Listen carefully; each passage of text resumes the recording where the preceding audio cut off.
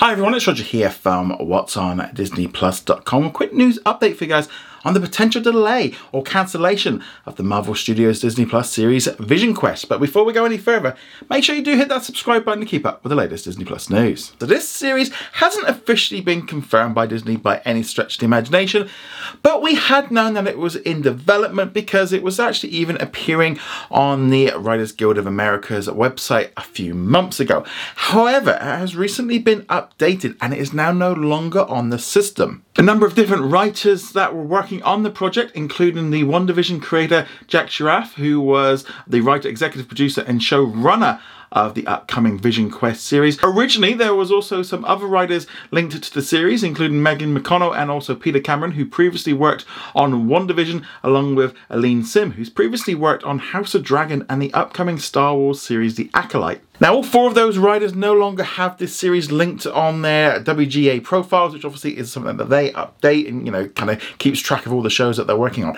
Now, there could be a number of reasons for this. Now, first off, with the writers and the actors strike that's been ongoing, we've obviously seen that Disney going through and looking at what shows they're creating, and we know that they're going to be doing a big pullback on the amount of content that they're going to be creating in the future for Disney Plus.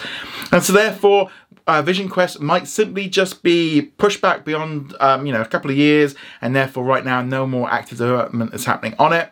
Or maybe it has just been cancelled full stop. We know Disney are pulling back on the budgets of stuff that they're releasing.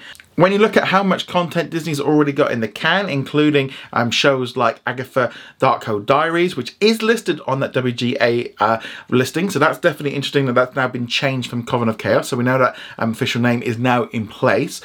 But also we've got Ironheart, we've got Echo. They've also been filming Daredevil Born Again and Wonder Man. So those shows are probably going to be 2025 by the time we kind of restart with filming and stuff like that.